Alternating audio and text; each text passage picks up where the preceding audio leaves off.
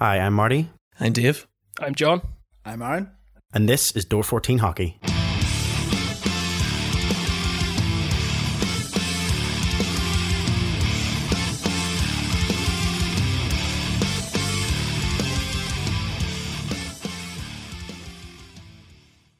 It's been over a year, but I can finally say hello and welcome to a new edition of the Door 14 Hockey podcast. It's a hockey-themed podcast that takes a look at the world of hockey from across the globe, hosted by four semi-knowledgeable fans. When did they get here? Maybe 3 + 1. For those new to our show, we follow a simple structure, just like a game of hockey. We split into 3 periods and the occasional overtime. I'm your host, Marty, alongside Dave. Hello. John. Hello. And Aaron. Hey. Guys, welcome back. It's been one hell of a year. Extreme highs and extreme lows. How have you all been doing? Aaron, how are you doing? It's strange that it's been a year. Everyone talks about COVID time. You know, a week becomes a month becomes a year, and it feels like it's only been a week. Yeah, it's unusual. It's really weird. I know we officially finished we recorded our last official podcast, hockey themed one, we should say, back in March of last year. So it's been crazy when you think that we're now in May 2021, and we're only starting to pick up the podcast now, because let's be honest, there's a lot starting to happen. So that's why we wanted to get together and have a bit of a chat through some of that. But before we get into that, we'll continue with the next person. Dave, how are you? Grand. Really, for it's just been a bit of a whirlwind the last year and a bit. You know, it's been unreal. Big good things, bad things, and everything in between. So, loving life. Good. And John, what about yourself? I'm good. Like everyone else, ups and downs over the last year since we did the last proper podcast. But no, finally all settled in. Enjoying things the way they are just now, the way things are opening up, and hockey on the horizon is always a good thing. Yeah, it is indeed. It's exciting that we finally got some stuff to talk about. So it's great that we're gonna get now stuck into it and just kind of take a wee look and review what has been a kind of an interesting year for hockey, both here in the UK, but also we're going to look and focus as well on hockey in the NHL and how we'll try not to kind of focus too much on COVID, but obviously we're in the middle of COVID times, in inverted commas. So it's hard not to talk about a podcast and talk about COVID at the same time. But we'll try our best not to kind of dwell on it, because I know a lot of people's favorite entertainment at the moment, be it TV, films, whatever it is, are really bogged down heavy in COVID related topics and stuff. So we'll try our best not to dwell on it too much, and we'll focus. I haven't seen Hey Dougie mention. Is that your lockdown watching? That's our lockdown watching, so it is. Oh dear. Although saying that, I do like Hey Dougie, and anybody out there listening who has children will. I don't have children, but I got to watch it because I've had so many nephews and nieces, and every single one of them have went through a Dougie phase. And yeah, it's a pretty good show. Okay, let's get stuck into period 1 of hockey.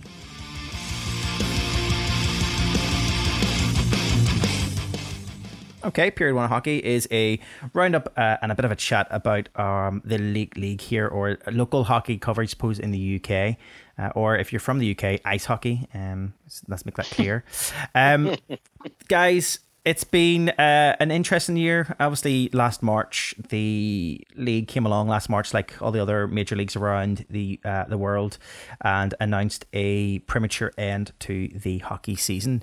That obviously happened and triggered a number of different things. The full season, the 2020-2021 ice hockey season, as it was supposed to start in September, obviously didn't happen for a number of reasons. Unlike the likes of Premiership hockey or Premiership football, unlike the NHL and some of the major leagues in Europe, hockey in the UK is not built in a way that allows for it to continue on with no fans in arenas, and also the fact that we are spread out across 4 different areas of the UK, each with their own governments that control the guidelines and everything else. So there's a number of reasons why it didn't happen and didn't take place. But what did take place, and we'll start off this period, I suppose, looking at the elite hockey series that did take place there just in the last few weeks in England, shall we say. The 4 teams that took part were the Panthers, the Steelers, Manchester Storm, and also Coventry Blaze. Everybody has their own opinion on what they thought of the Elite Series, whether or not it was a good thing, whether or not it was a bad thing. The main thing is it was hockey in the UK. So, no matter what anybody says, hockey came back to the UK. And there was a number of reasons why it happened. We know that there was a bit of, as part of government support and government money and investment, Sport in England, what's the body called in England, actually? I can't remember the name of it. Anybody know off the top of their head? Is it just Sport in England? Sport England. Yeah. Sorry, they were super original when they came up with it. Yeah. They kind of thought, where are we from and what do we do? So Sport in England agreed to a small fund that would go into ice hockey to kind of help support it during the COVID crisis and the lockdown and the fact that there was no money coming in. But as part of that, it meant that the teams in the Elite League who were based in England had to put on some form of hockey in the season in order to, I suppose, claim that money. Am I right in saying that? I'm not off in saying what I'm saying. I think that's right. Yeah. And as part of that, then obviously the teams that are outside of England, so Cardiff, Belfast, and all of the Scottish teams, they had to. They had to forfeit. They couldn't take part in this series, obviously for reasons because of financing and everything else and the way it all works. So therefore, it meant that there'd be a 4-team elite championship series. Guys, I suppose get your thoughts on that. I mean, in terms of the series itself, a number of people have said depending on who you ask around the league and depending on which fans you ask, and depending on who you're speaking to, some people have seen it as a really positive thing. Some people have seen it as a negative thing that was like, what was the point in it? What's your thoughts in terms of the elite series? John, let's start with you. What was your thoughts on it? Don't care. Couldn't care less. Sorry, being totally brutally honest. As soon as all the news started coming out that this was going to be specifically Sport England money, and that it was only going to have an impact on the English teams, meaning that realistically we weren't going to see anything here in Belfast and the Scottish teams weren't going to see anything, so there was no prospect of action from them either. I just lost interest, really. When it comes to UK hockey, unless it involves the Giants or very loosely occasionally the Fife Flyers, I really have no interest at all. And I've got to be honest, nothing about the Elite Series made me change my mind about that. Okay, that's fair enough. Dave, what's your thoughts? I'm sort of with John, somewhere sort of maybe in between. I watched absolutely no games and could not give a toot about it, but the idea of it I thought was fantastic, to get people on the ice playing hockey, mainly for GB more than anything. Yeah.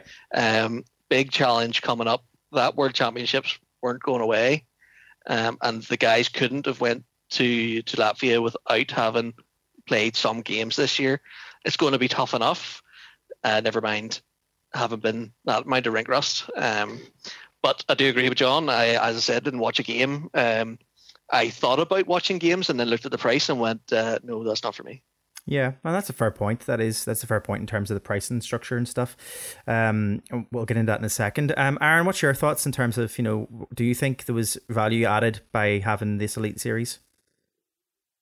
Oh, listen, we can be sore about it only being England, and yes, of course, would we have preferred to be part of it? Of course, we want the Giants playing hockey, but is having no hockey better than having something to watch and have it as an option?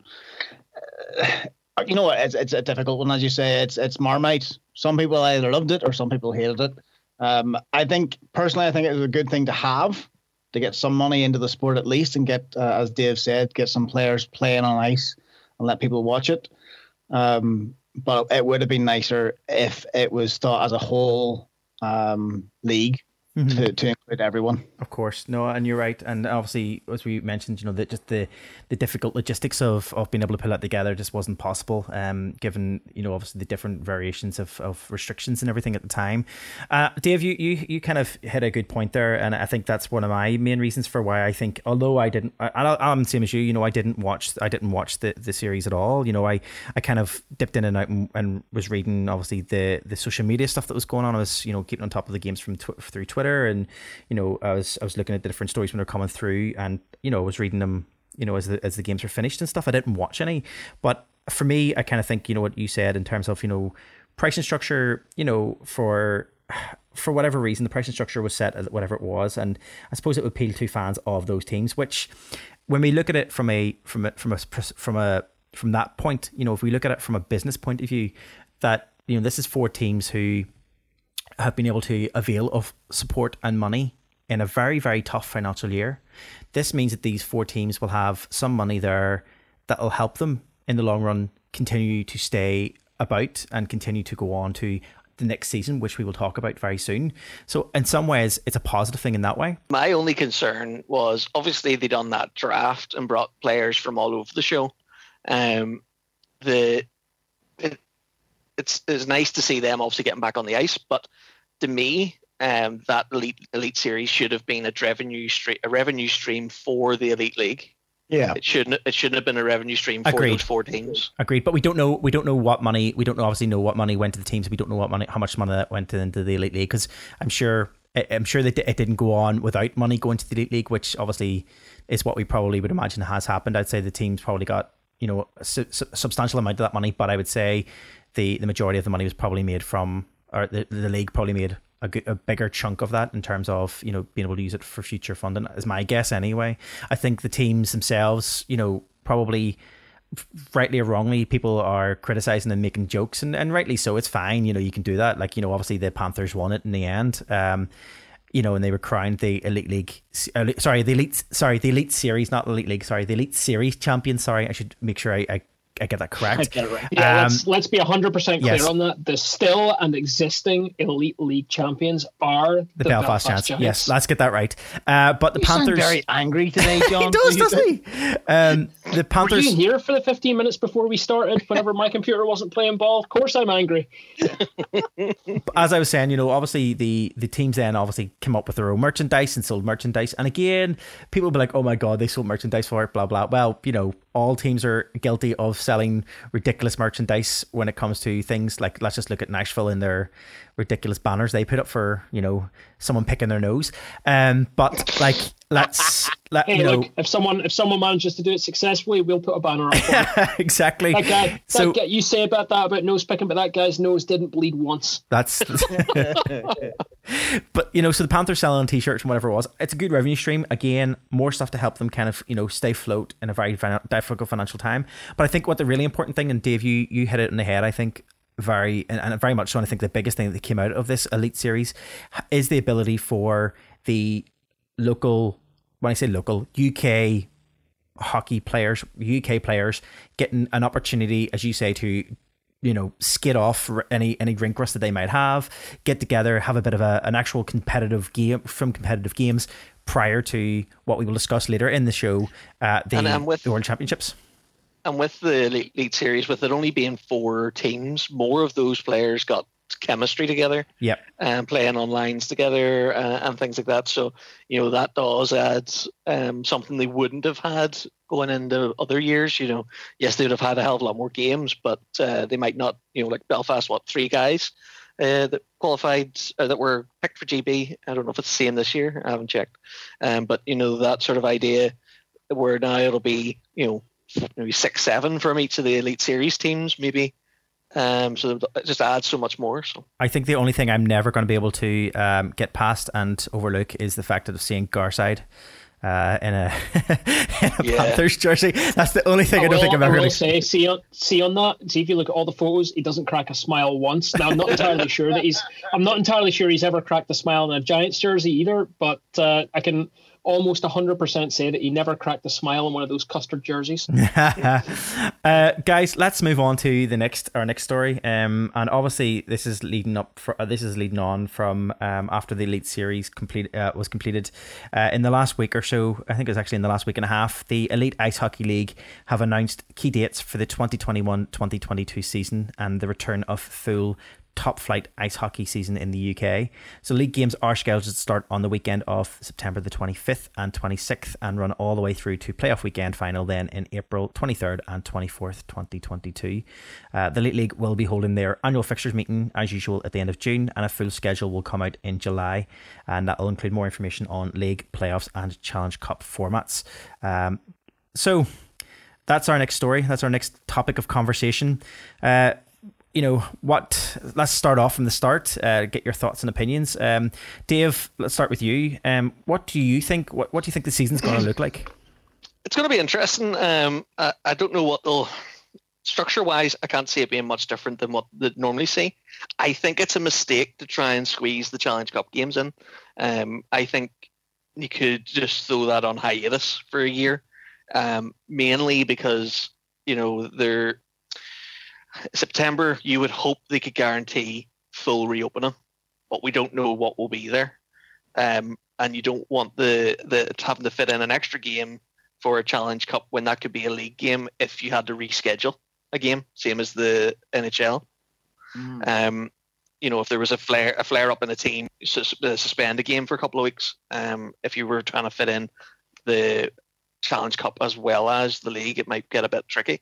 But here, the leaps and bounds over the last few months with the vaccines coming out, we could easily see a full return by September. Like my work is planning return in August to the office, and our guys in Israel are all back in the office. Obviously, they have their own concerns at the minute, but the COVID stuff seems to have gone away with their mass vaccination plan that went ahead.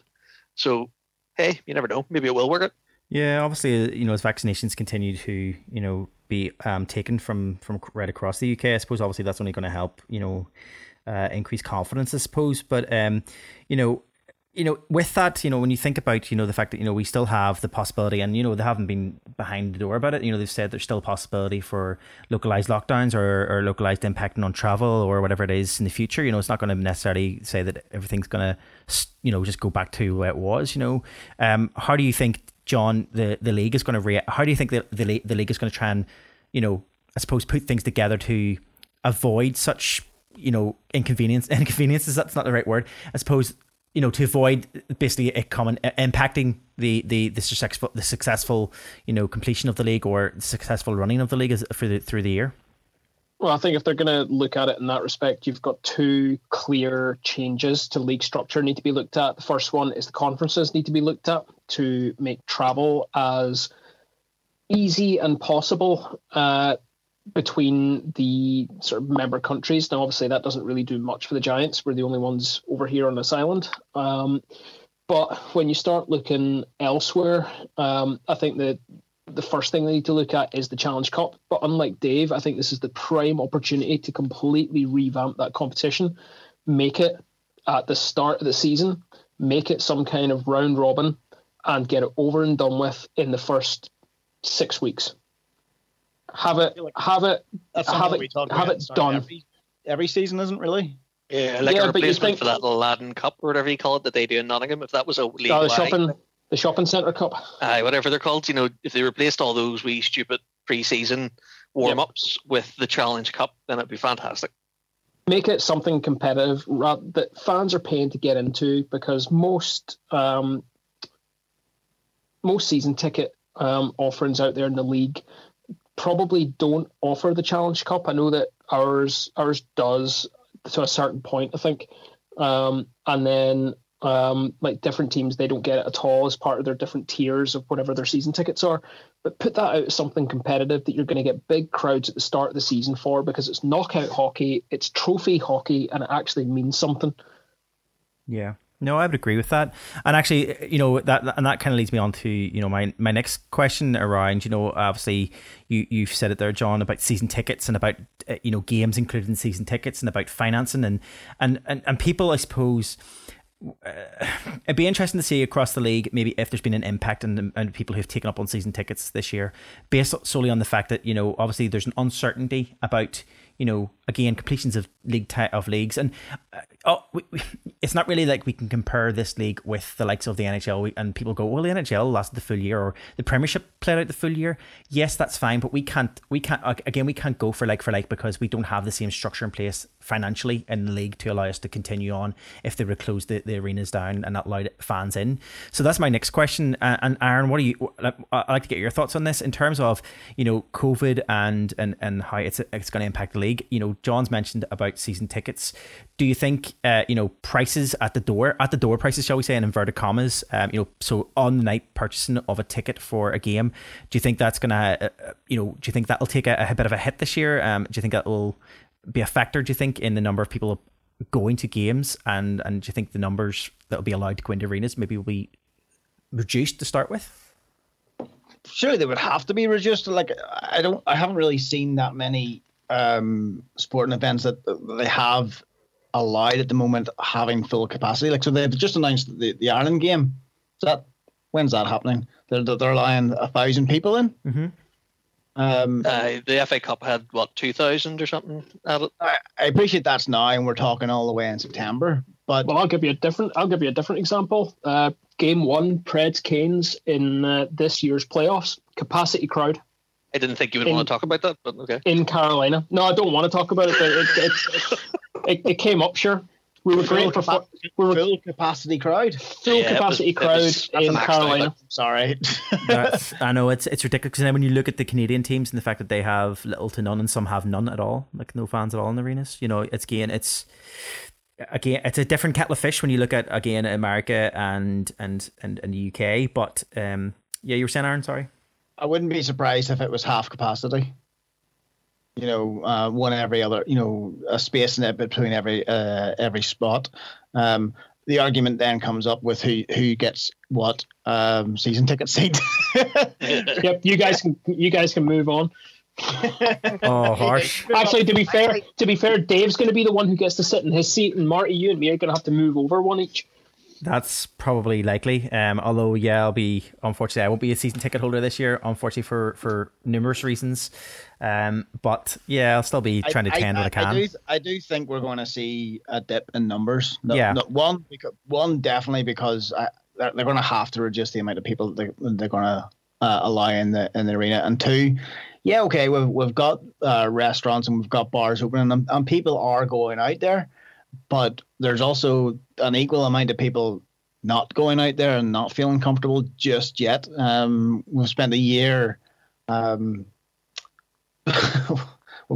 kept a year of isolation, and I think it's a muscle that people have to kind of exercise again to feel comfortable to go out there. Yeah. I agree with you. Even if taking COVID into it, just being away from everybody, there's a sort of agoraphobia, after being shut in for a year. I know I'm looking forward to going out, but I'm also dreading it in the same breath, if you know what I mean. Like, we were talking about, I'm meant to be going into the office next week for a visit, and I'm talking about getting the bus home, and that is freaking me out. See, I've done the same. Like, I was in Belfast there last week, and I didn't get the bus. I made mum and dad pick me up. What age are you? Still old enough that I can get my mum and dad to pick me up. Last question, guys, before we move on to the next topic. And again, this is free for anyone who wants to kind of give their thoughts on it. But obviously we've talked about the gates, and we've talked about the arenas and the the capacity thing as well. But obviously the other aspect of that would be traveling crowds. COVID impact on traveling and stuff. So, the likes of our Belfast Giants fans going up, over to other teams across in the UK, even, teams in England traveling up to Scotland for games. Do we imagine that's also going to be just another aspect that's going to be maybe curtailed for this season? See, at the minute, you can't predict what's going to happen at the minute. Travel across like everywhere is now basically open season, regardless of what's going on. Trying to predict that, I don't know how the league goes forward and tries to predict that, because if something happens, we end up back in the same situation. Unless the league steps up and puts in place something like a TV deal that lets these teams travel without incurring huge expenses that they can't cover, to play in front of like half-empty arenas, because a lot of these teams are living hand to mouth on the gate. And unless there is substantial money coming in from elsewhere, it's not survivable. That league structure that we had 18 months ago just doesn't survive another bout of this type of lockdown culture. It just doesn't. So what would you see the prices go up? Would you see a ticket price go up? What would be a ticket price that you would be happy to pay? I don't think ticket prices can go up. That's the problem. If ticket prices go up, you're going to have a reduced number of people who are going to come out anyway. If people are half any sort of common sense in them, you're reducing that proportion of people who are looking to come out to these big arena events. If you increase the price that you're asking people to pay, you're going to reduce it even further and make it almost untenable for people to come out. I think prices will be frozen this year. I think if we get a full season through 2021-22, where we're going to start to see massive change is if they get a full season with no impact of COVID. Say COVID disappears, it's going to be the 2022-23 season where we're going to start to see big changes from the teams when it comes to pricing structures and like all the rest of that. And season ticket prices, that's where the changes are going to come in. I think the one big thing I was going to say just before we move on to our next story was the other big thing we might see moving forward is that those teams that were maybe slightly reluctant, shall we say, before lockdown, before COVID restrictions came in place and before everything had changed, maybe we'll see those teams, I'm not Nottingham, kind of maybe move towards a more, embracing, additional media for showing games, i.e. webcasts, but we'll see what happens. One thing that will be absolutely, sorry to just jump in there before you move on, is that the atmosphere, at least, well, all of them to be fair, but can you imagine what the atmosphere is going to be like on that very, very first home game? Yeah, unreal. Even with a half crowd, it'll be unreal. Absolutely. Just cannot wait for that. I live for that moment.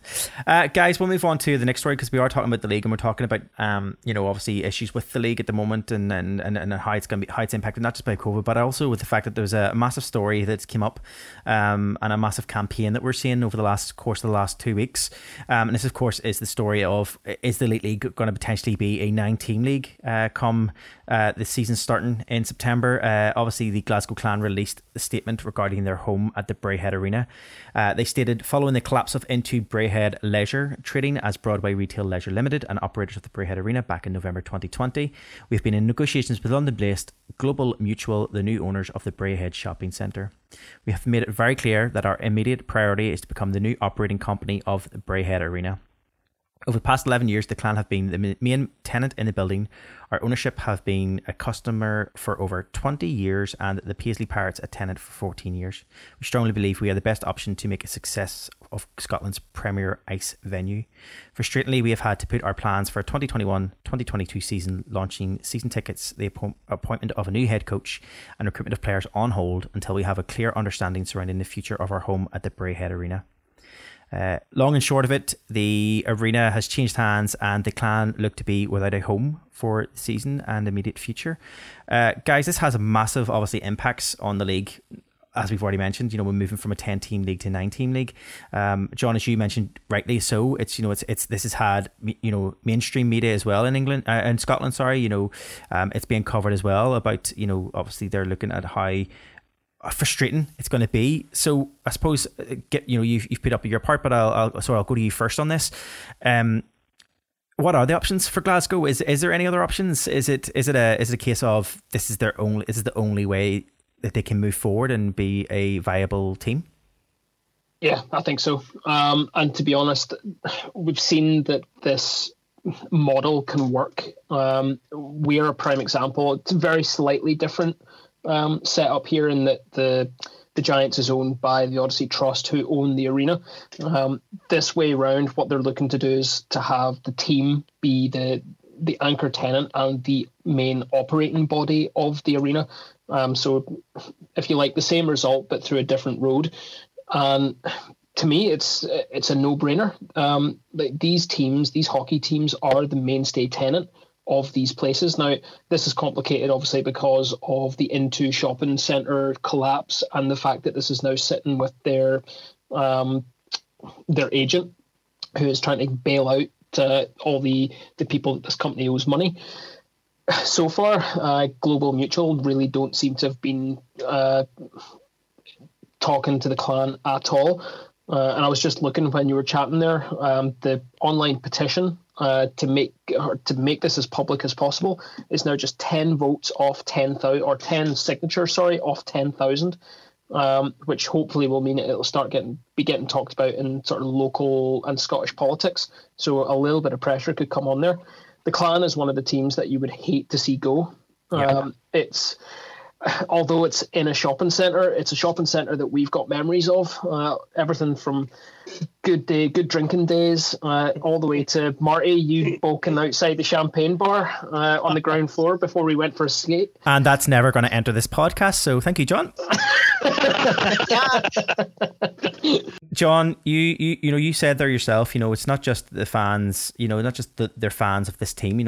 Obviously, it's an awful. It must be an awful feeling for the fans for their team to, be almost potentially folding for the year and with an uncertainty about their future. I can't imagine what it's like for those fans. But you've mentioned as well, even for fans right across the league. I mean, Dave, I'll come to you. How do you think the loss of the Clan will impact the league, the league and also the fans across the league? Yeah, it's like when you think of the Clan, they're not obviously not old, but they're synonymous with UK hockey now. They were definitely one of the best startups that I've seen in God knows how long, and the passion that their fans bring is unreal. They're the best fans you can meet in the league, and see at playoff weekends. They are fantastic. Yep. And even when they come here, I know we kind of, there's almost like I don't know if I don't know how strong it is, but I know there's a fun rivalry, shall we say. It's quite heated though at times. The rivalry between the Belfast Giants and the Glasgow Clan has really started to take off over the last few years. And the notable some Christmas period games that we have, both around Boxing Day in Glasgow and also whenever they come here like a couple of days after, they're always quite heated games, and it's always good fun that we have with the fans there. When they bring their buses of fans, like you're talking 3 or 4 coaches or more, all coming across on the ferry, normally on the same ferry as the players and heading straight back on the same ferry as the players, they are up for the crack. And it makes a night when you've got a night in the arena with Clan fans and a night in Belfast when you've got Clan fans in town as well. Yeah, well, we hope something comes of this, and we hope that there is an option to move forward next season with the league, and if not, if the worst comes to the worst. Is it just on hold at the moment then? Is it just that the holding company haven't even released it to anyone? Are they looking? Are they strangely looking at other teams? What's no. So essentially, the arena is an asset of Into, and at the minute all the current agreements that were in place are null and void effectively. So the Clan as an organisation, as a business, are without a home. They have no tenancy with the arena, and so far Global Mutual, who are the holders, the creditors, are not engaging with the Clan, hence this petition to kind of bring it up to the front and make them talk to the Clan. Global Mutual, or what they'll do as they go through the administration, is they'll start with the high value assets, and as much as it's a big arena, it's not in the top of their assets. They're looking at land and the physical shopping centre and all that stuff first before they'll get to, because this won't be a sale as such. Well, it will be, but No. they'll be looking for an operator, which isn't going to bring an awful lot of money in to pay off creditors. So it'll be one of the last things that they'll look at. Yeah. And do we see any, like, wasn't there a story like this last year? Or maybe the year before, as I said, COVID time, who knows how many years ago it was, where someone, it was in Edinburgh that there was a team trying to get in there. Yeah, well, that was ended up with the Capitals disappearing and the Racers taking over. Yes. You're still in situ there. So that was more about teams getting the right to the ice time. That was slightly different. No, but what I'm saying is, though, that is there a chance that another team will come in and go, well, actually, we'll give you X amount of money for the. I doubt it. There's no organisation set up like that, set up like the Clan to step in and be the lead anchor tenant and operator of the arena. I can't see a Russian oligarch coming in with a couple of million going, I'll buy the arena and I'll set up a team, you know. I think it's a general case of whether or not they think the arena is viable and whether or not the space that the arena is taking up actually could be used, you know, in a more productive way to bring in more financial gain. Someone just needs to text Ryan Reynolds. Like, he's buying football teams in Wales. He is, yeah. Like, He's Canadian after all. Why isn't he buying an ice hockey team in Scotland? I don't think it's the team itself. I think it's the arena. Yeah, no, it's all down to the arena. The team's still there and ready to go. Just have nowhere to play out of. And I don't think Neil Black has the money to buy the full arena himself.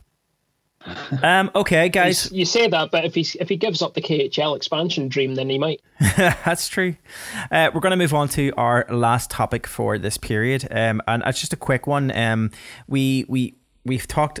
The reason why I'm bringing up this topic is because we talked about this team right in their infancy about 2 years ago now, maybe 2.5 years ago. Well, that seems so long ago now. Obviously, with, as you say, Aaron, with COVID times, everything kind of seems longer. But this is obviously the team in Leeds who have now, over the last, since our break in the last year, they've went through a bit of a short space of time that Leeds have been around. The team in Leeds have been around. They have now went through a major change to the structure of hockey in Leeds in Ellen Road. More so, not only just in the fact that they have now changed their name, but also the announcement this week of a GM. I suppose let's start with. I'll go with John first. John. What's your thoughts on the short-lived team name? First off, that they've obviously, after this short period of time, they are already rebranding, as you will. See, this is a tough one because you can almost accept it because it was only a year old. You can give that the fans really haven't had time to adjust and link in. But we're back in this situation like a few seasons ago when Braehead rebranded as Glasgow.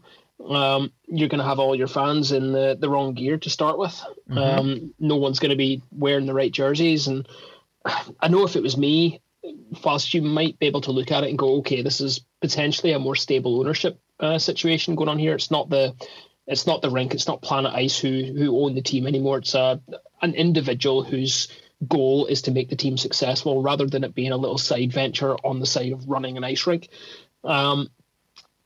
Identity is important for me, and I know that kind of we all talked about the names at the time. I didn't mind it. I'm not from Leeds. I don't really care about the brand, and I thought it worked. I thought Chiefs was fine. The new name is the Knights. It's very, to me, bland and smacks of stealing the identity of any number of hockey teams that have gone by the Knights or currently go by the Knights.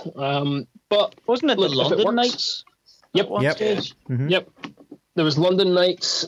You've got a couple of North American teams called the Knights. There's the team in Ontario as well, isn't there? The London Knights as well. Yep. So look, it is what it is. If I was a fan who was invested in the Chiefs and was excited for it at the time when that team came through, I might be a little put out. But look, they've got stable ownership, hopefully, with Nell stepping in, and the fact that Dave Whistle's going to stay on as head coach means that you've got movement, you don't have movement in that end, so you've actually got some continuity with the team. So look, hopefully it all works out for them and everyone gets on board. That was my next question. Obviously, it's not that he's remaining as head coach. He's coming in as the new head coach of Leeds, and that's Dave Whistle. It's a name that is synonymous with UK hockey, and none more so than here in Belfast and the Belfast Giants. And Dave Whistle is the original coach for the Belfast Giants when it launched back in the early 2000s. Dave, over to you in terms of Dave Whistle coming in as the head coach there in Leeds. Surprised? Do you think Leeds are trying to use his knowledge of a launch of a successful team, and he's done it before? Do you think they're going to try and use that to their advantage? Yeah, no doubt. He's got a good hockey brain on his shoulders. He done a fantastic job for us, and he's always been fairly stable hands to give to a hockey team, no matter where he goes. He always seems to be quite stable. Obviously, he had ups and downs over the last number of years, but you can't really fault him. I think that the purchase of the team is a cracking idea, because it's the same owner as such as the Swindon Wildcats. So hockey knowledge there, they know how to run a team, they know how to make it successful and make it stable. So it's fantastic. Name wise, I'm not overly enamored. I didn't like the Chiefs. I thought the Chiefs was a bit of a cop out.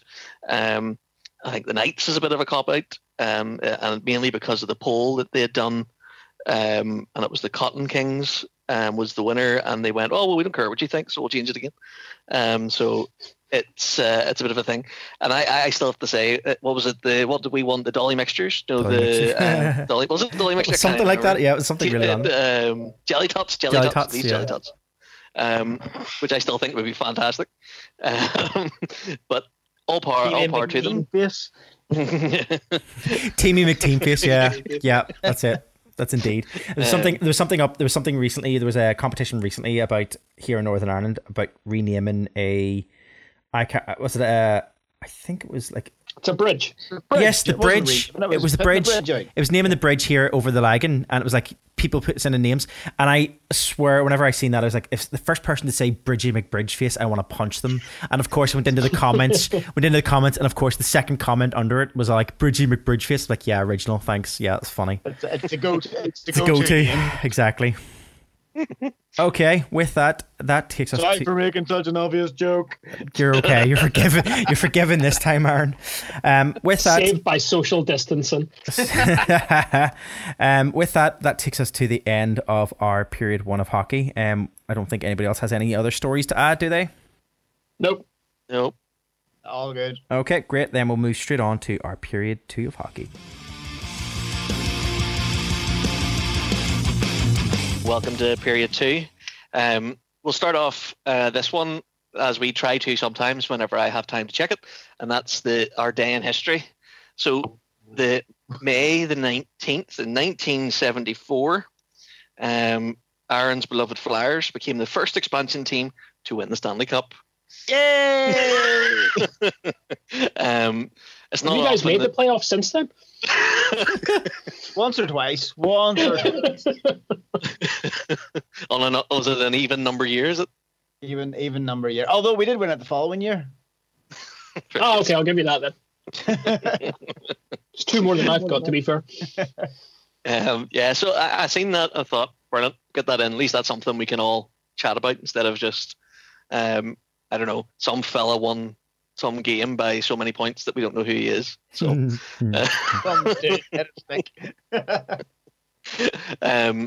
but yeah, so as usual, I haven't done a hell of a lot of research, but what I will do is hand it over to Marty for his first couple, and then we'll go from there. Yeah, I was just gonna try and get for this period, like, just, it has been a year, like we said. A lot of things have taken place and happened over the course of this last year in the NHL, because it has continued on. It started obviously this time last year we were looking at a condensed series for the playoffs, in terms of there was social bubbles, and they still played a form of a, should we say, a bubble Stanley Cup type thing last year. It's not really the Stanley Cup. It wasn't a COVID year Stanley Cup. Isn't really a Stanley Cup. I'm just going to stand by that no matter what. But this year they started the season, and they've try to make the most of the season as best they can. If we look at the standings first, we usually start the episode off with looking at the standings, but I thought we may as well look at it at this point in the episode. I'll just take a quick look at the standings and then what has transpired. I just got nip out here for 5 minutes. Just. I thought you were being serious. I was like, okay, no worries, Aaron. That's right. No, I know why. I was just remembering back to those bubble times, and I was like, I remember those times the Flyers were actually playing well during those bubbles. So just a quick look, and it'll lead us into obviously what has transpired now going into this year's Stanley Cup playoffs. So if we look at the divisions, the Western Division was won and clinched by Colorado Avalanche, taking top place there, followed by the Vegas Golden Knights. Minnesota came third, and then obviously the Blue Jackets came fourth in the Western. Central, we had Carolina clinch first place, followed by Florida, Tampa, and Nashville in fourth place there, all cementing their places into the playoffs. In the Eastern Division, we had Pittsburgh, Washington, Boston, and New York Islanders, with the Penguins taking top spot in Eastern Division. And in the Northern Division, Toronto, Edmonton, Winnipeg, and Montreal. Toronto took top spot and cemented first place then in the Northern Division. Guys, the one big thing I suppose that made a difference, I guess, and was very noticeable, is that the divisions were structured in a way that all of the Canadian teams played against each other throughout the season and were in the same division rather than mixed through. Eastern Division as well, these were all teams that were based around the same coastal side of the East Coast, and they were more condensed teams in the areas that they came from. Not that they normally aren't, but there was more so, and there was less of a spread. And the same goes for Central Division. Didn't really change too much. It's still the same central teams that we always seen. And then obviously the Western Division also changed slightly in that there was no Canadian teams falling within that Western section. As a result, then moving on from that, we have the Stanley Cup playoffs, which have just started. And we have round one has just started of the Stanley Cup playoffs, and we have obviously all those teams who clinched the first places coming up against each other over the course of the next weeks or so. Starting off, we have the Avalanche versus the Blue Jackets. We have Vegas Golden Knights taking on the Wild in the first round. We have Toronto and the Canadiens in the first round, and we have the Oilers versus Winnipeg in the first round. We also have Penguins versus New York Islanders, Capitals versus Boston, Nashville taking on Carolina, and we have Florida taking on Tampa. Again, quite close in areas in terms of geographical locations. Any surprises this year, do you think, in terms of playoff teams? Any surprises in general? John, we'll go with you first. No, I don't think so. I think that everything kind of went to form. I've got to be honest, the regular season this year really didn't capture me that much. I felt really out of hockey mode completely. And being a Nashville fan, it wouldn't have captured me too much either. That's true. I don't know. I just really didn't engage with it. I think I just struggled in my mind to engage with hockey through like last year's playoffs and then this year's regular season. I am getting more involved, which is terrible considering the game one that Nashville have just had. But more than anything, I think the rejigging of the conferences is maybe what led to that. I think there was a little bit of rivalry fatigue. And I know it's maybe something that a lot of fans have enjoyed, especially the Canadian fans. I think they've really enjoyed having a little mini league all to themselves, really. And it's allowed some really old rivalries to come back in properly, especially the sort of Toronto-Montreal sort of rivalry. Yep. And the fact that they're now locked in for the first round, that's pretty good. That's the battle of the White North is back on again. I think it starts tonight, doesn't it? Yep, it does. And for me, in terms of that, it's been, obviously it's been a great year. And as you say, John, and rightly pointed out, it's been a bit tough, I think, to try and, when we got removed from hockey in the way we did and having such a break from it, I kind of longed for hockey to come back, but then there was still part of me as well. It was because it was so far away, and something just didn't feel right this year as well about it, that it didn't catch my attention the whole year. And I started out the season at the very start of it, and I suppose this will lead me into my next question in a minute, but I kind of started my season, being like, yeah, it's great, got NHL, it's going to be my focus this year, it's going to be great. But as the season went on, and then COVID took hold and it kept kind of like rescheduling games. And then even whenever I started off with good intentions to be part of the Fantasy Hockey League this year. And I said to you guys, like, I started off with the Fantasy Hockey League thinking, yeah, that'll get me drawn back in again. It'd be great.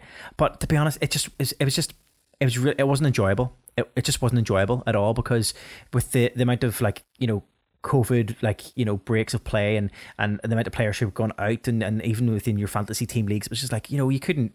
It was just really difficult to manage and just really to enjoy, and it was really hard to kind of get round to.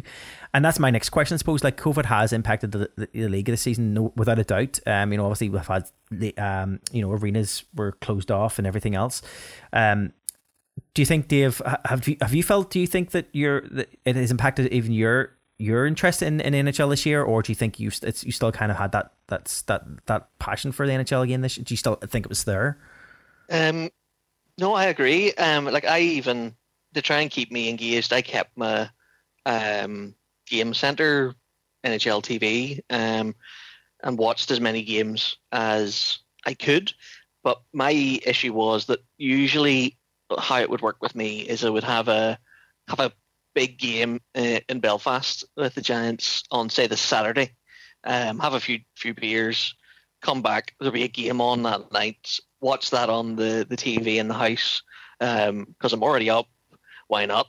Where my issue was that, all I could, I was getting to 9 o'clock and I'm going, oh, it's sleepy time, and, having, because you didn't have that sort of big night out to sort of keep you gripped. I would have sort of fallen away. Now, I dipped in and dipped out, and watched the Wilds run to the playoffs, which was great. I watched a few of those games. It's really made it started to engage me as we were getting closer to the end of the season.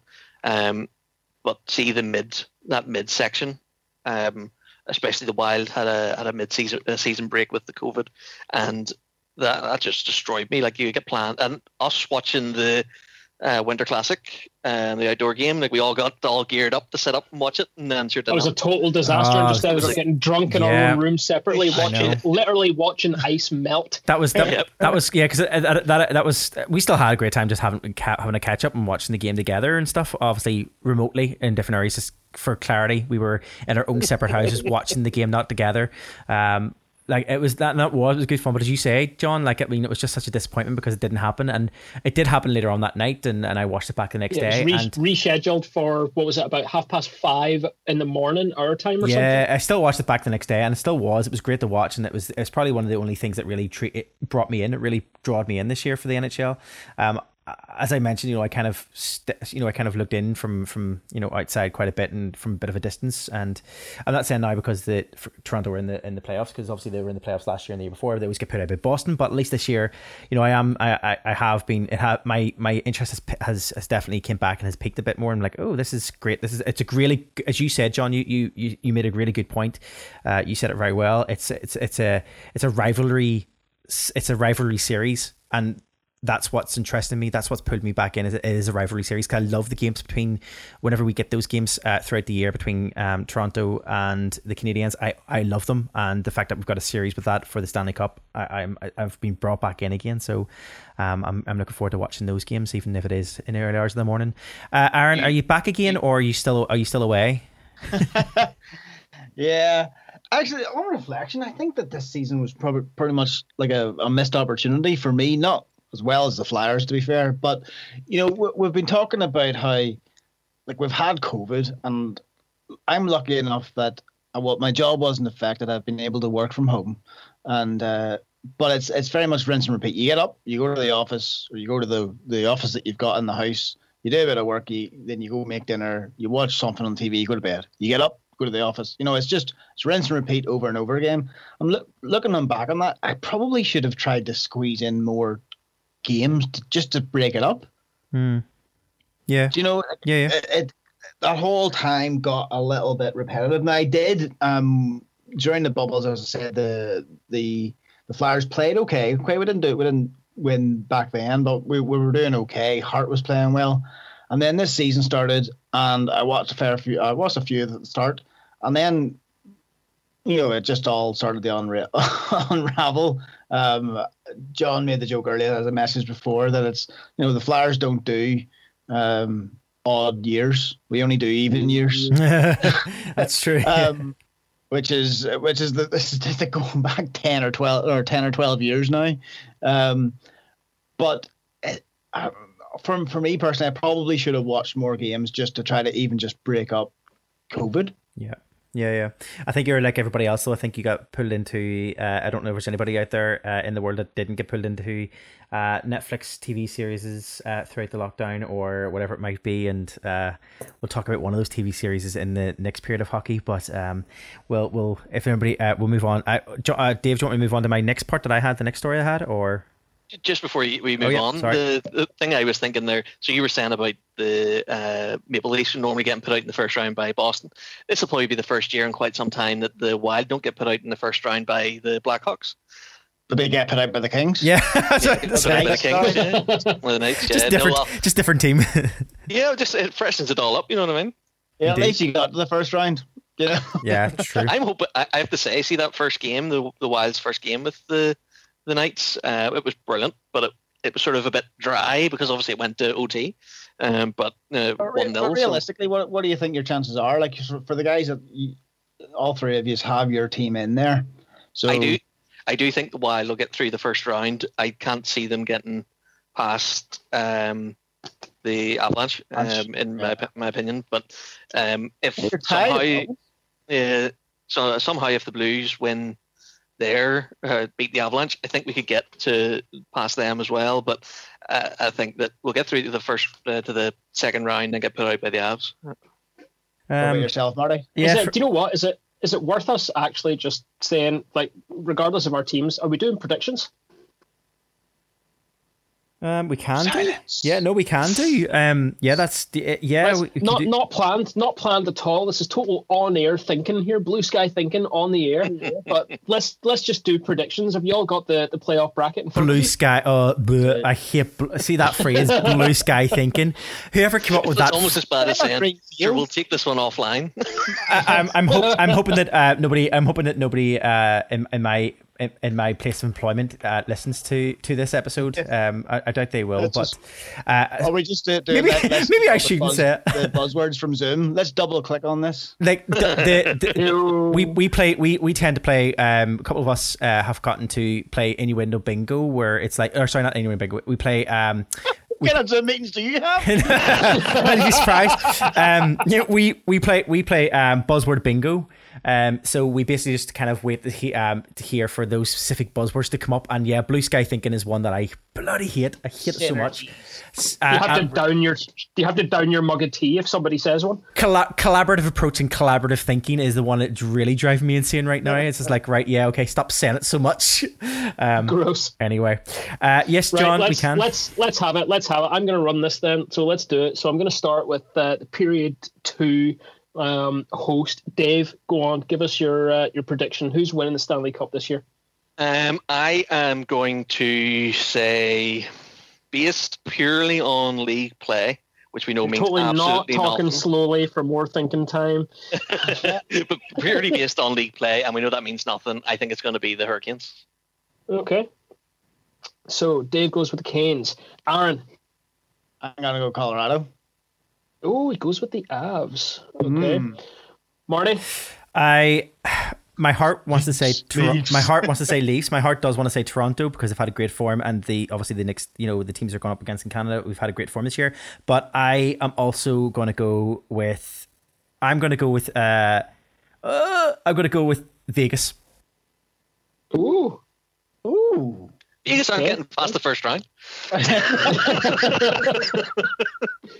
Right, well, Nick, I'm going to go different again because I think after the season he's had, and this has just been literally the last sort of 2 days of looking online at how the regular season went, if Connor McDavid doesn't win a Stanley Cup this season, he has been completely done out given the fact that the Oilers have hit the playoffs this year. Connor McDavid's not winning it. I've got to give it a shot, and I've got to go with the Oilers. And you would be wrong, but okay, that's fine. Chaos.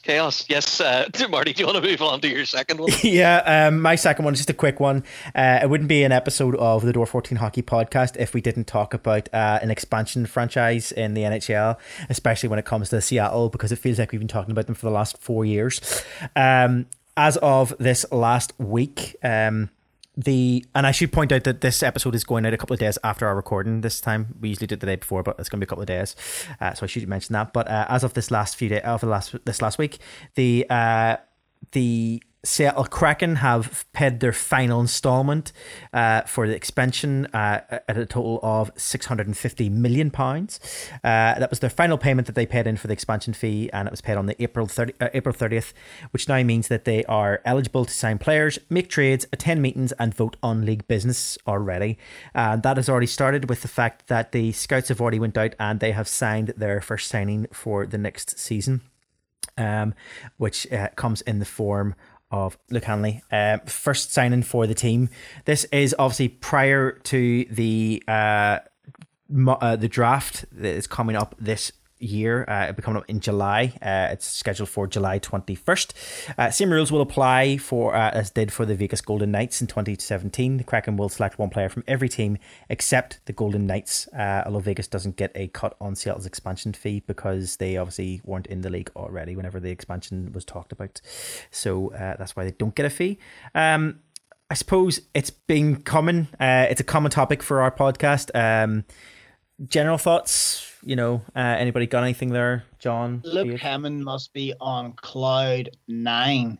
21-year-old centre signed for the first player signed for the expansion team. Mm-hmm. Has there been any talk of who their affiliate team's going to be yet?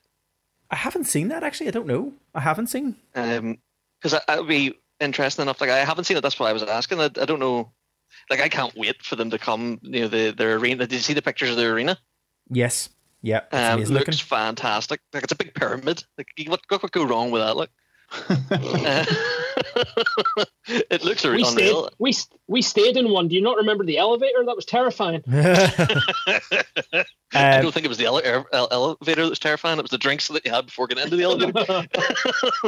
A quick search has told me that the AHL affiliate team of the Seattle Kraken will be Palm Springs AHL team.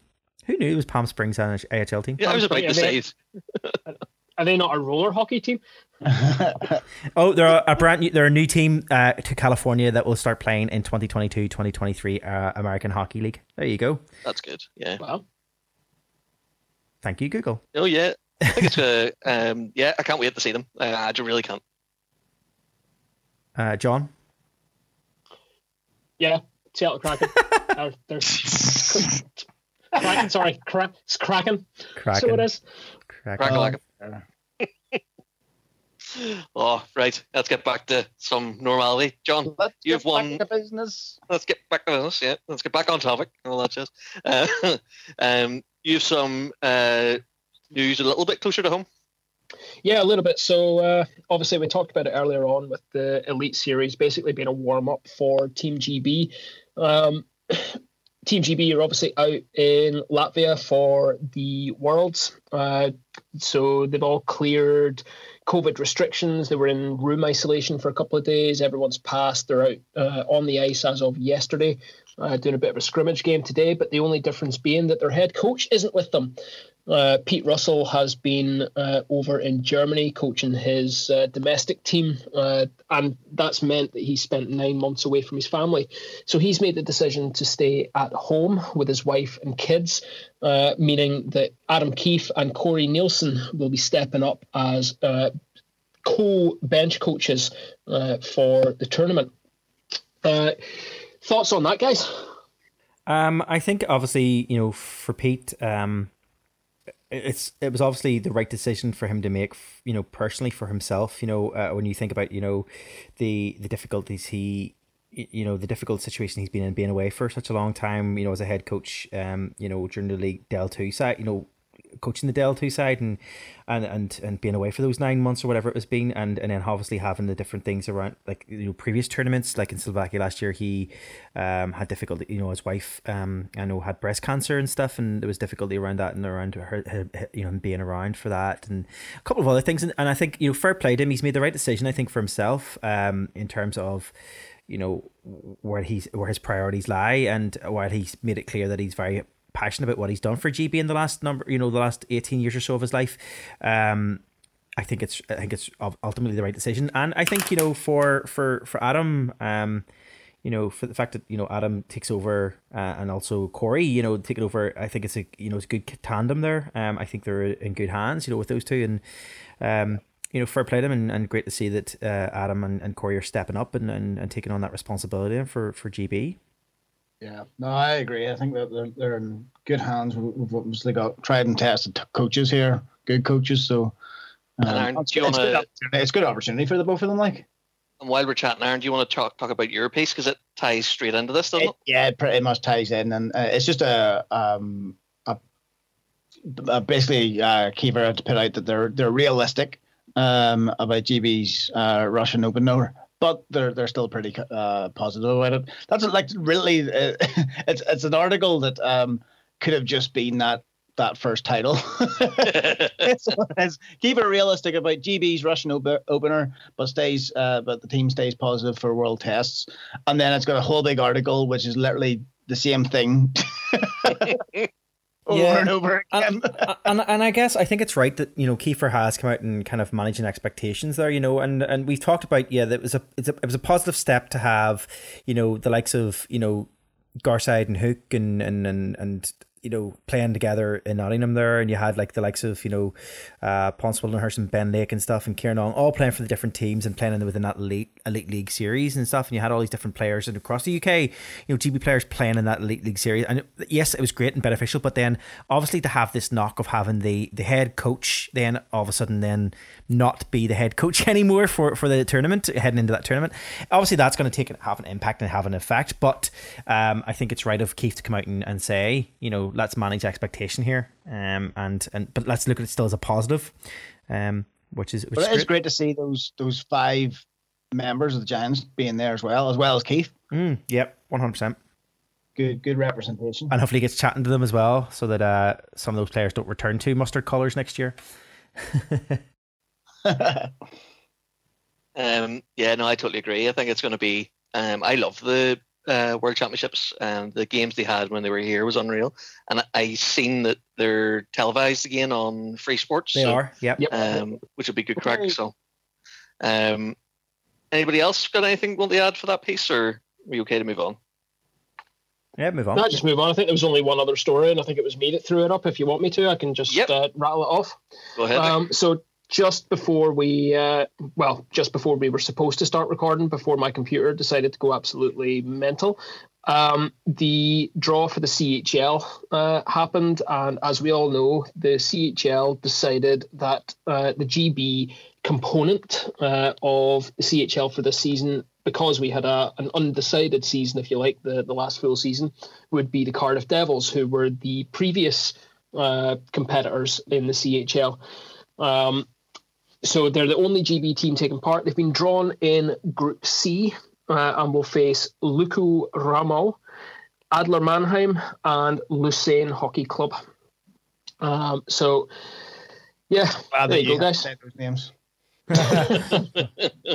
Obviously, Cardiff this week had they had a big story this week in terms of signing news and well, I should say non-signing news, and that a historic player for those guys in Cardiff has announced that he'll be moving on to still play in Europe next year, which obviously is a big thing for Cardiff. Joey Martin. Literally just announced in the last couple of hours as well. Yeah, he'll be moving on, which is obviously a big thing for them. I'm sure they're quickly trying to find a replacement for that. But it'll be interesting to see. Obviously, is there any details around for CHL, John? Is there any details around like start dates? Is it like, was there anything mentioned at all? Or is it still early phase in terms of, you know, like when they're likely to start? You know, obviously we usually see the CHL. I think it's still. Yeah, I think it's still just early days. They haven't gone on yet to talk about any dates or anything. Okay. So I think they're waiting for domestically for things to settle down. Obviously, the Devils have been drawn in there, but realistically, there is no Devils team at the minute to face anyone. Given that I'm sure there's probably a couple of names on paper, but how many guys they've actually got signed up for a full season starting in September, I don't know. Given the situation that the league is all in, but I'm sure we'll get those details in as we go through and as preparations for the league year get started properly. Okay, so we have a penalty box piece here that Marty's put across. Yep, I do indeed.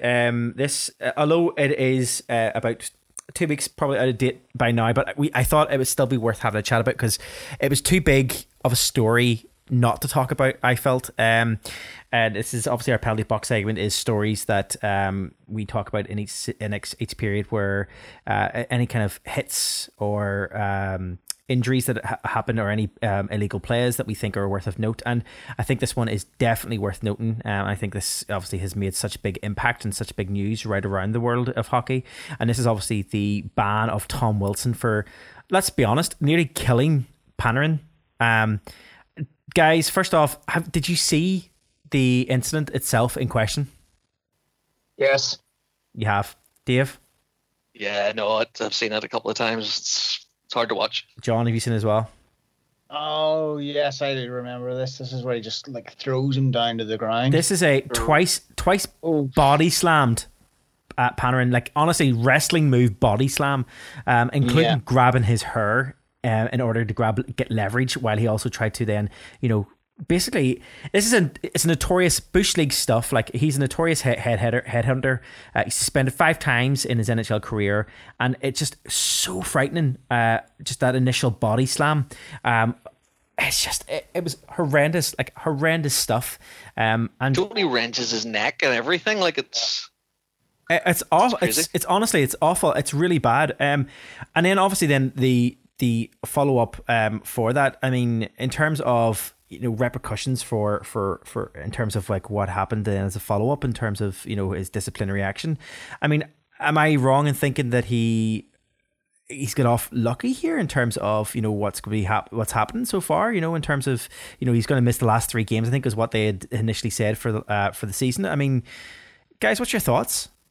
So what has been the outcome of it? So he got 10 minutes for the game misconduct, and then what? As far as I know on this one, I don't think he got anything. Did he get anything for this?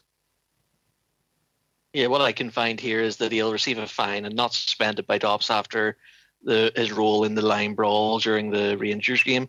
So he was that was the next night. Yeah, so the next night the Rangers came out and put out the hard man line at the start of the game, and it was a full line brawl at the start in reaction to what had happened in the previous game by him, but he wasn't banned. And he's been fined for a separate incident. Nothing for the Panarin incident. He's been issued a $5,000 fine for roughing. Yeah, you're right. I apologize. And they didn't mention it's roughing a different player. Yeah, they didn't mention anything to do with the incident, and he has not been suspended. He won't be getting. They declined to suspend Wilson. I mean, afterwards, I seen this the day after the incident happened. Obviously, it was doing the rounds on social media, and I thought to myself, that is a notorious serial headhunter. He's notorious for having previous, suspensions in the previous form in terms of this, and this is horrendous looking.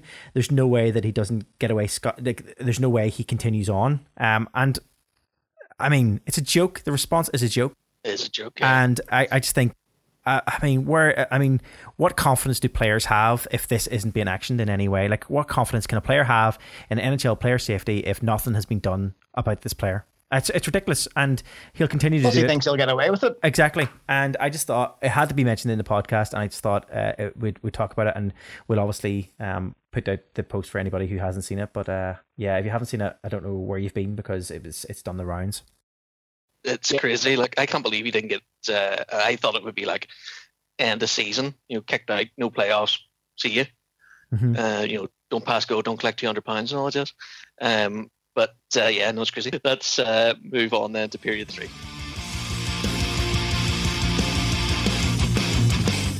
Period 3 then is our general Nocky news. This is where it still doesn't work in digital form.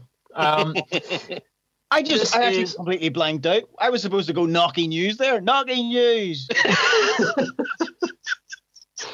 This period has just thrown. I'm going to blame it on the Skype lag.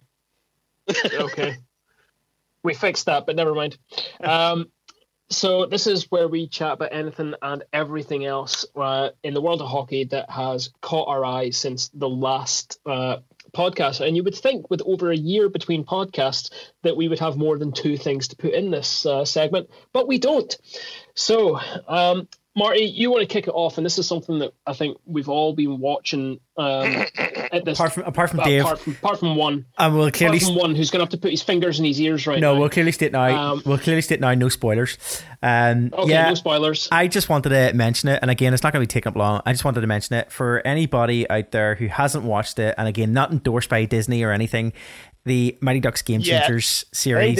Hey Disney. Hi. Mighty Ducks Game Changers is now on its, I think, 8th episode. Probably, I think it's the season finale this week potentially. Friday releases every Friday here in the UK. Guys, it's just been such a great show. It's been such a nostalgic show. Me and my wife now, between the last podcast and this podcast, I got married. Thank you. But none of us asked Marty how his year was. It's fine. I got married. It was massive. It was brilliant. It was great fun. But we sit down on a Friday evening and we watch Mighty Ducks together. And it's just such a great show. It's got a nostalgic feature to it. It's just got this real, everything from the music, everything. It brings you right back to childhood when you're watching it. It's just a good show. And I think it was last week or the week before, the episode that came on was obviously a real throwback nostalgia fest, because obviously you had old players returning from the original Mighty Ducks lineup from the movies. And again, even then, it was just like the whole way through the episode, I was like, oh my god, look who that is, and the whole way through. And it's just been a great show. And I just wanted to mention it for anybody who hasn't watched it. And I don't know why you haven't watched it, but if anybody hasn't watched it, and if you're a fan of hockey and if you're a fan of the Mighty Ducks movies, you should get on there and get watching it. Just right. Absolutely. I can't really add anything to that, Marty. You just captured it there. The nostalgia appeal is just massive with it, and it's fantastic. Speaking of nostalgia, something else that we all love on this podcast is a good jersey. And Dave, one of the sort of go-to design and sort of graphic design image guys that we have here in Belfast, Matty Harvey, came up with some absolute crackers on social media last week. He did indeed. Yeah. He did, yeah. They are fantastic. He reinvented the logo and stuff as well. It is different and it's nice. It has a bit too much of the Storm in it for me, but I still really like it. But the actual just change of the layout of the jerseys and the way he's done the color formatting, keeps it looking really classic, but doesn't. There's no cheap tricks, it just looks really nice. And you have to keep the sponsors in there, but the way he's kept them in is fairly understated. And the idea of creating a alt logo that the team can really get behind. This is the Giants Will Rise one, isn't it? Yes, yeah. Yes. That's amazing. My whole thing about it is I absolutely love the rebranding of Finn as Angry Finn. Like the soft and cuddly Finn, I know we all like, but I loved the old alt logo that we can't use anymore because it had a bit more edge. Nothing like what Matt's come up with here, but this angry sort of moody Finn, like you've kind of got like our Finn currently is kind of like Adam West's Batman. This is Ben Affleck. Yeah, okay. This is Batfleck. Very good. Yeah. Or Old Man Logan. Like it. Yeah, exactly. One thing I really love is the shoulder patch. Yes, I do love that. It's fantastic. Just pull the Harlan and Wolf cranes. Yep. Yeah, the sort of 8-bit Harlan and Wolf crane. Obviously, the way I looked at it was like, obviously these are concept, and he wouldn't use he's used the branding for other companies and organizations. I suppose we could have used the Belfast Giants logo. And he's obviously wanted to play around with the Belfast Giants logo and maybe look at an alternative, which is a good idea because we don't have an alternative logo. It looks a bit like the Milton Keynes, the new Milton Keynes logo. They brought out that like Thor looking one with the hammer and stuff. It looks a bit like that, but in a good way. I really like this one. I think it really stands out. And as you already said, I think it would be, and I said this whenever I first seen these, and I sent you guys these in the group, and I said to you, what do you think of these? I think it'd be a really good concept for a alternative logo because we don't have one at the moment. But the patches, I would say that obviously the arm patches, then we probably would have to change those over to like the original Finn logo maybe instead of the Harlan and Wolf cranes, even though I am obsessed with Harlan and Wolf cranes. But you know what? See, even if they were to take these designs and make these the season ticket one that we're supposed to get for having paid through our season ticket for last season that never happened and all the rest of it, I'll take that teal one tomorrow, please. It's nice. I mean, I genuinely and this is I'm not gonna lie. The photo that they put out of the jersey that they created for this, they did create a jersey for this year that they were selling in the hockey shop, which is now closed as of this week. It's closing. The jersey that they put out, I was like, what is that? Like, what relevance does that jersey have in any way to our hockey team? It's so bad. Like, it's really, really bad. Like, I'm sorry, but it's awful. I've got my fingers crossed because obviously I chose to continue paying, and I paid off my season ticket for last season with some of the perks, and obviously the other things that come with that is you get a jersey effectively. Hopefully it's not that. I hope it's not. I hope it's not that one. I really, really hope it's not that one. And with there being some changes within the Giants organization, I think we've said it a few times, like, we love the Giants. We're not overly enamored with some of the merch that comes out. No. Some of it just needs a little bit more work. And there's real concern. It really does. Obviously, real concern. Obviously, our even before COVID, even before the COVID restrictions and the changes last year, even before the season was cancelled and stuff, there was the announcement that Kukri wasn't coming back anyway, so there's going to be an alternative to our providing our jerseys. I think it was CCM was supposed to be providing CCM is the current, and is the current provider. You've looked CCM for other teams do really good stuff. They do. There's some nice stuff, but that jersey came out and I was just like, what is that? Like, what is that? I was just like, I was like that. I don't know what that is. I don't identify with that in any way. It was just awful. Yep, exactly. Well, with that, we can only hope that by the time we come to a proper season that we've got some decent jerseys, some decent logos, and some decent merch. That's it for period 3. We've nothing in the star segment this time around, but we do have something in overtime that might link back to the stars in an interesting kind of way, Marty. Yeah, so our overtime segment, we do have one this episode. We just wanted to kind of highlight this just before the end of our episode, mainly because he's a friend of our show. The whole family is a friend of ours, especially John. You have a good relationship with the whole McLean clan. And obviously at the moment, Amy, Ethan's sister, is going above and beyond at the moment to try and raise funds for Ethan for an all-terrain wheelchair. There's been a number of different things that Amy has been doing over the last 2 months or so, including a 5k a day walking session, which she done back in April. Most recently, she did I think it was a 30-mile walk between just slightly over 30 miles. Her hometown just outside Ballymena, right to the arena front doors. Obviously she's been supported as well with the support team there as well, with a couple of other Belfast Giants fans as well getting on board with that too. And I know the next plan is to do the that walkway down in Fermanagh, the what's it called, the Stairway to Heaven down in Fermanagh. They're going to do that as the next target for their walk. And again, just all power to Amy and her endeavours to try and raise this money. And so far they're doing really well with their fundraising for Ethan and getting the money put together to try and raise the money, the much needed money for this chair. But they're still trying to push forward for a bit more money and a bit more just to hit that final target that they need of around about 17 grand, I think it is.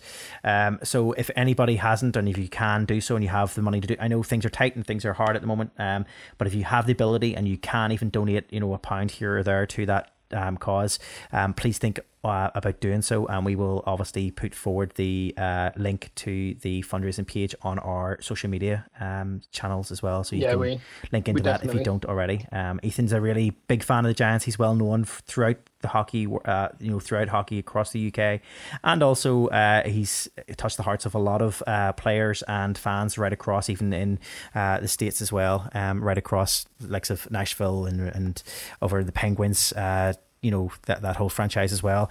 So he's a well-known member of the Belfast hockey community. So if you can get behind him, we'd really appreciate it. Yep, absolutely. They're looking for 20,000 to get this all-terrain vehicle or all-terrain chair for Ethan, and they're currently sitting around about $6,500-7,000 short of that. So if you can, go on and give a couple of quid. It's all for a fantastic cause. And like we say, we'll throw the links up on the website, and we'll also throw them up on our socials as well. And I think, guys, with all the effort that Amy's been putting in, I said we're going to link this back a little bit to the star segment. I think there's no greater recipient of the first star, if you want, in over a year and a half. I think it should go to Amy McLean. Without a doubt, definitely. Yeah, totally agree. Yeah, go Amy. Well done, Amy. Okay, with that takes us to the end of our overtime segment, and we're going to do one last segment, which we have not done in over a year and a bit, and I think we should still continue because we are halfway through almost. Aaron, we have coming up to you. If you are ready for it and you're happy to go back to it, let's go to your ABCs of hockey.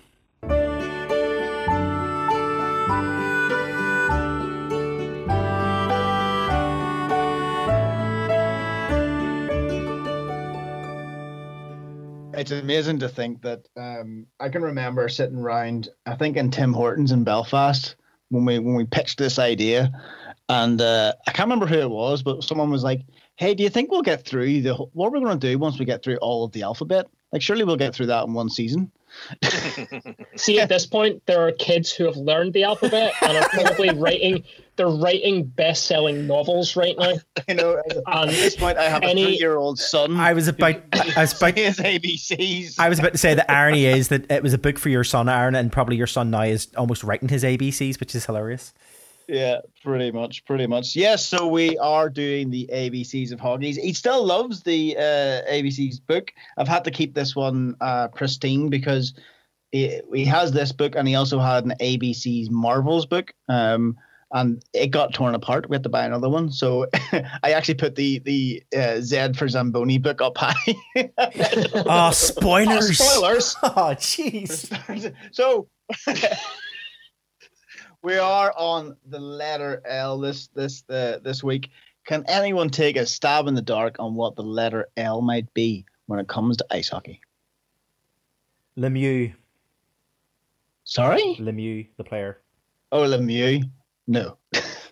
Lights. No. It's a little bit of a stretch, I'll admit, I think, on this one. Lines. It's for Lord Stanley.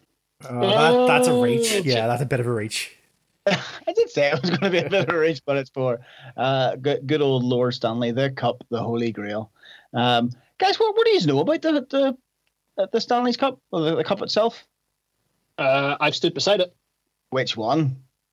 Yeah, I think the fake one. I'm not entirely sure. I have seen all the bases that are taken off. So there's apparently loads and loads and loads of the ring sections that are no longer on it. It's just the most recent one that's left on the bottom, and then the cup is on the top. Okay. Does anyone know how many actual Stanley Cups there are? Isn't there 7 or something? I think it's 3. Now, according to the resource that I have, it's 3. Oh. Yes! Points to John. So we've got the original bowl, the Dominion Hockey Challenge Cup. We have the Authentic Presentation Cup, and that's the one that's been given out. It was created in 1963. And then we have a replica, which is called the Permanent Cup, and that was created in 1993. I wonder which one Ovi broke. Remember when Ovi went mental and destroyed one?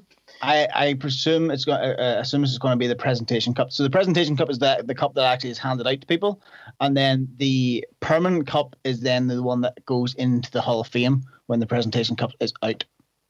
Oh, so that's the one I saw then. Unless Awesome. were you there during? But you were there during. You were there winter, weren't you? Was I? I can't remember. Then it would have been the present. Well, it would have been the presentation. No, yeah, it would have been presentation. Wouldn't it be the present? Yeah, Would it must have been the Presentation Cup that was in the Hall of Fame. Must Yeah. Could have been. So there you go. You've got three cups. So who's won the cup the most? Montreal. Not the Preds. Montreal. Montreal with 24 wins. What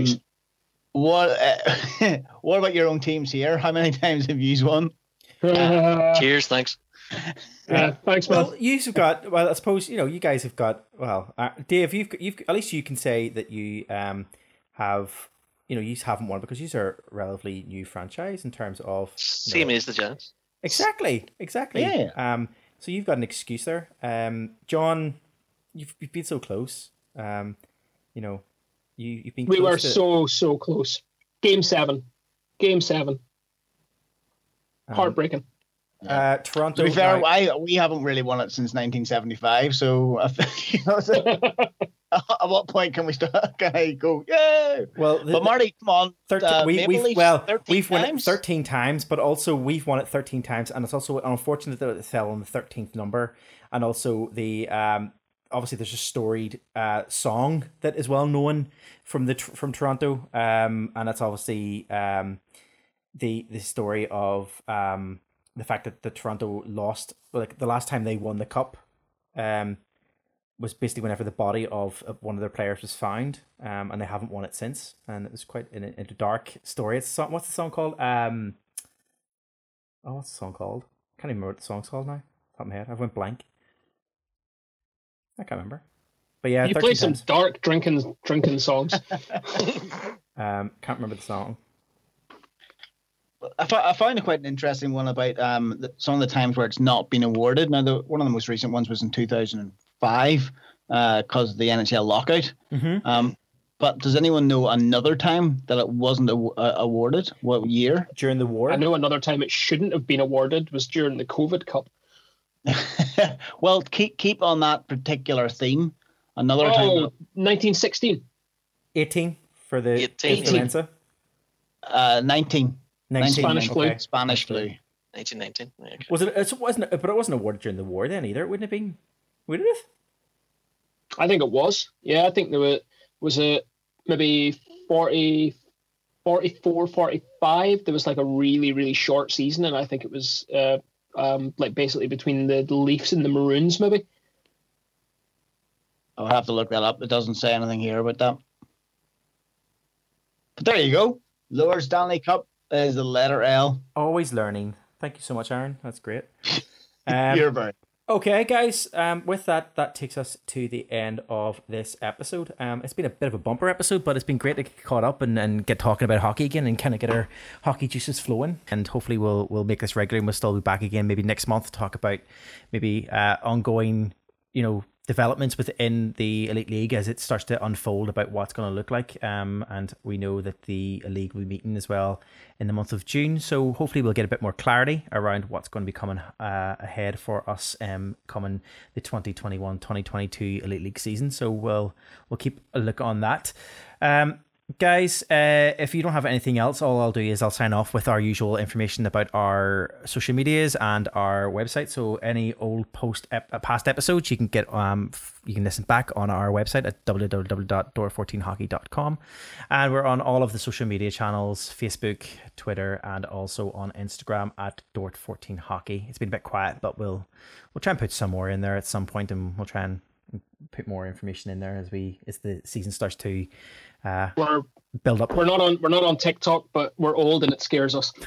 No, definitely not TikTok. None of us need to dance. No one needs to see that. 'Cause that's what I imagine. That's what I assume TikTok is, because that's all I ever see people do. So yes, we won't be on there. With that then, guys, if we have nothing else, we'll just sign off for this week. I'm Marty. And Dave. I'm John. I'm Aaron. Have a great week.